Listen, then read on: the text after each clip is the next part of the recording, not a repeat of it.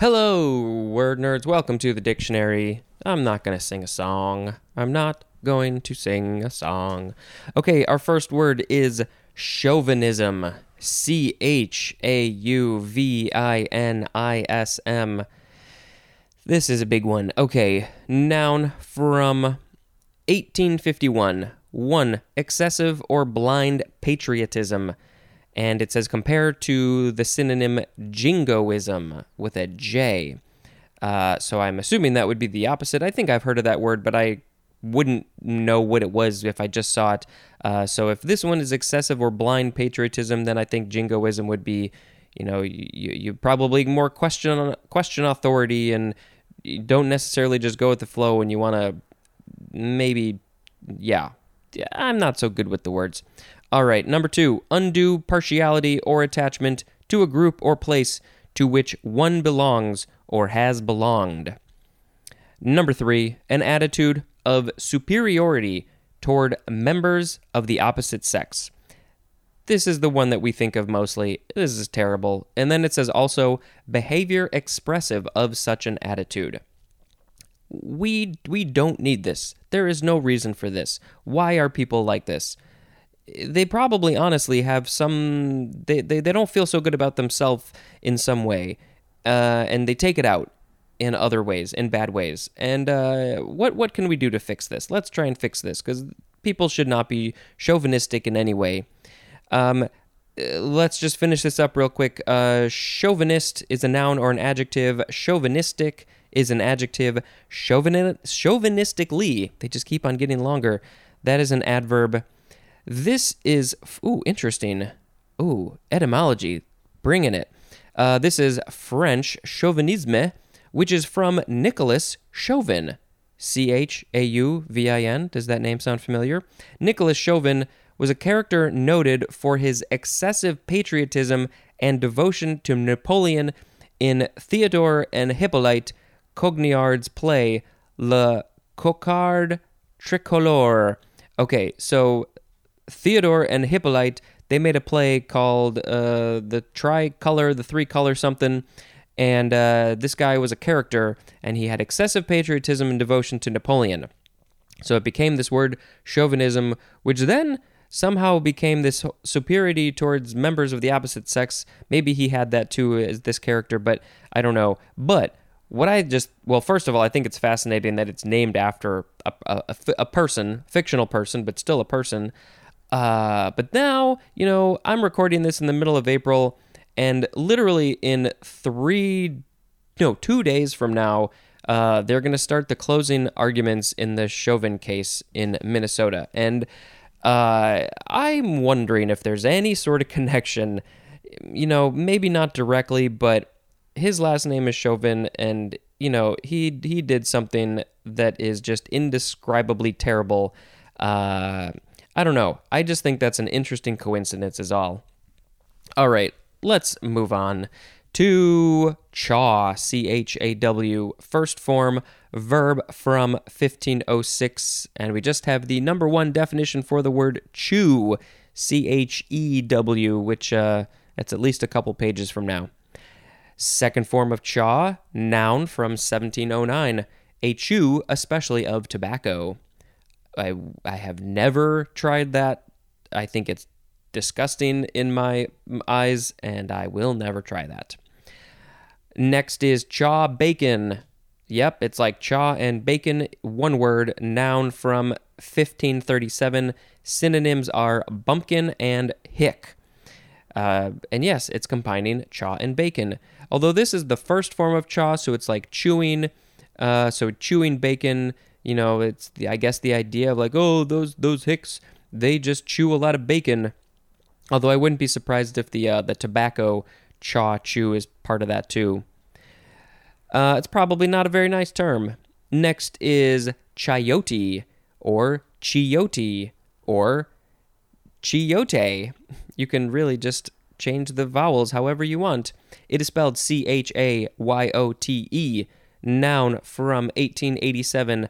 The pear-shaped fruit of a West Indian annual vine of the gourd family that is widely cultivated as a vegetable. Also, the plant. and it is called also, let's see, how do I want to pronounce it? Chayote squash, or Christophine, or mirliton. What?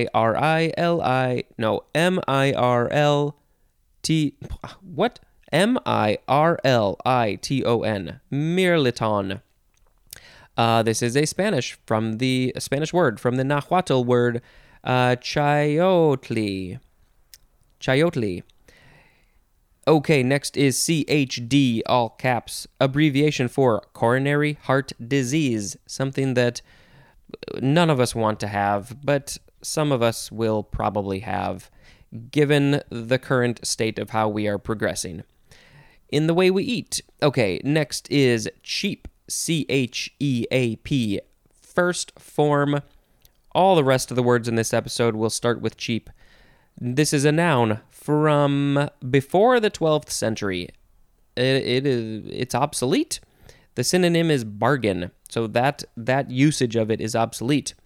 But we have a phrase, on the cheap, and that means at minimum expense, or the synonym is cheaply, as in, did the job on the cheap. Because none of us want to pay many more than we have to. This is from Old English, spelled CEAP. Maybe it is pronounced cheap, and that means trade. It is akin to the Old High German Kauf with a K, and that means trade, and both ultimately from the Latin kaupo, which means tradesman. Next is the second form of cheap, adjective from 1509. 1a, purchasable below the going price or the real value. 1b, charging or obtainable at a low price, as in a good, cheap hotel. That reminds me of the line in Twin Peaks when Agent Cooper, what does he say? Decently priced? I don't know. I can't think of it off the top of my head, but it's something about going to a good price, a good priced hotel. Also as in cheap tickets, but then they will probably be bad seats. 1c, depreciated in value, as by currency inflation, as in cheap dollars. 2, gained or done with little effort, as in a cheap victory. Also as in talk is cheap. Number 3a, of inferior quality or worth. Synonyms are tawdry and sleazy, as in cheap workmanship. I don't know if I would use the word sleazy in that case, or even tawdry, but I guess technically in certain circumstances you can use that. Okay, next is 3b, contemptible because of lack of any fine, lofty, or redeeming qualities, as in feeling cheap. Why are you feeling cheap? Next is 3c, synonym is stingy, as in my cheap uncle. When I was younger, I was starting to make a little money, little jobs in high school and stuff, and I didn't want to spend my money. And I think sometimes I would call myself cheap or stingy, but then I realized, no, I'm just frugal. I'm good with my money. I don't want to spend it if I don't have to. And yeah, I think I've been pretty good with money, but I can also be cheap sometimes. Number 4 is talking about money, obtainable at a low rate of interest. Cheap is also an adverb, and cheap-ish is an adjective. It sounds a lot like sheepish, but it's cheapish. I said the wrong word. Cheapishly is an adverb, cheaply is an adverb, and cheapness is a noun. Next we have cheapen, verb from 1562, starting with transitive. Number 1 is archaic. We've got 1a, to ask the price of. Okay, if you're asking the price, you are cheapening it. Okay, I guess the idea is then if you're asking, you want to hopefully cheapen the price, make it lower possibly. 1b, to bid or bargain for. Yes, you are cheapening it. 2a, to make cheap in price or value. 2b, to lower in general esteem. 2c, to make tawdry, vulgar, or inferior. And then the intransitive definition just says to become cheap. Let's see. Number one definition has its own etymology. It is from the obsolete English word cheap, which means to price or bid for. And then there's no etymology for the rest of it. Next is cheapy, cheap with an IE, noun from circa 1898, one that is cheap, especially an inexpensively produced motion picture. Cheapy is also an adjective. I don't think I've heard this used about movies. It's a cheapy. Next is cheap jack. Cheap jack. One word, first form, noun from 1851. 1. A haggling huckster. 2. A dealer in cheap merchandise. And yeah, this is just combining the name Jack with cheap. Cheap jack. Second form of cheap jack, adjective from 1865. 1.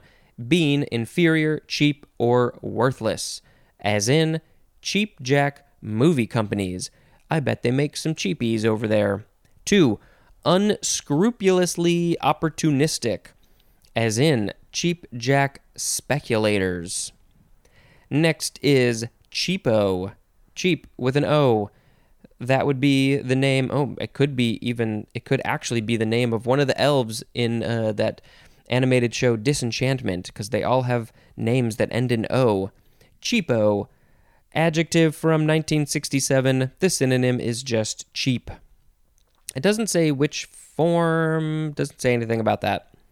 All right, next is cheap shot. 2 words, noun from 1971. Cheap shot. 1. An act of deliberate roughness against a defenseless opponent, especially in a contact sport, as in taking cheap shots at the quarterback. 2. A critical statement that takes unfair advantage of a known weakness of the target. Cheap shot with a hyphen is a transitive verb. And which one of these definitions would this word cheap have come from? Cheap shot, it's not anything about value. I don't know. It seems a little bit of a stretch, but whoa, something happened outside. I got the window open. I forgot to close it before I sat down, so whatever. You might hear some noises. But yeah, it sounded like a truck bounced. I don't know. All right, cheap shot. That was cheap shot. Don't take no cheap shots. That's not a nice thing to do.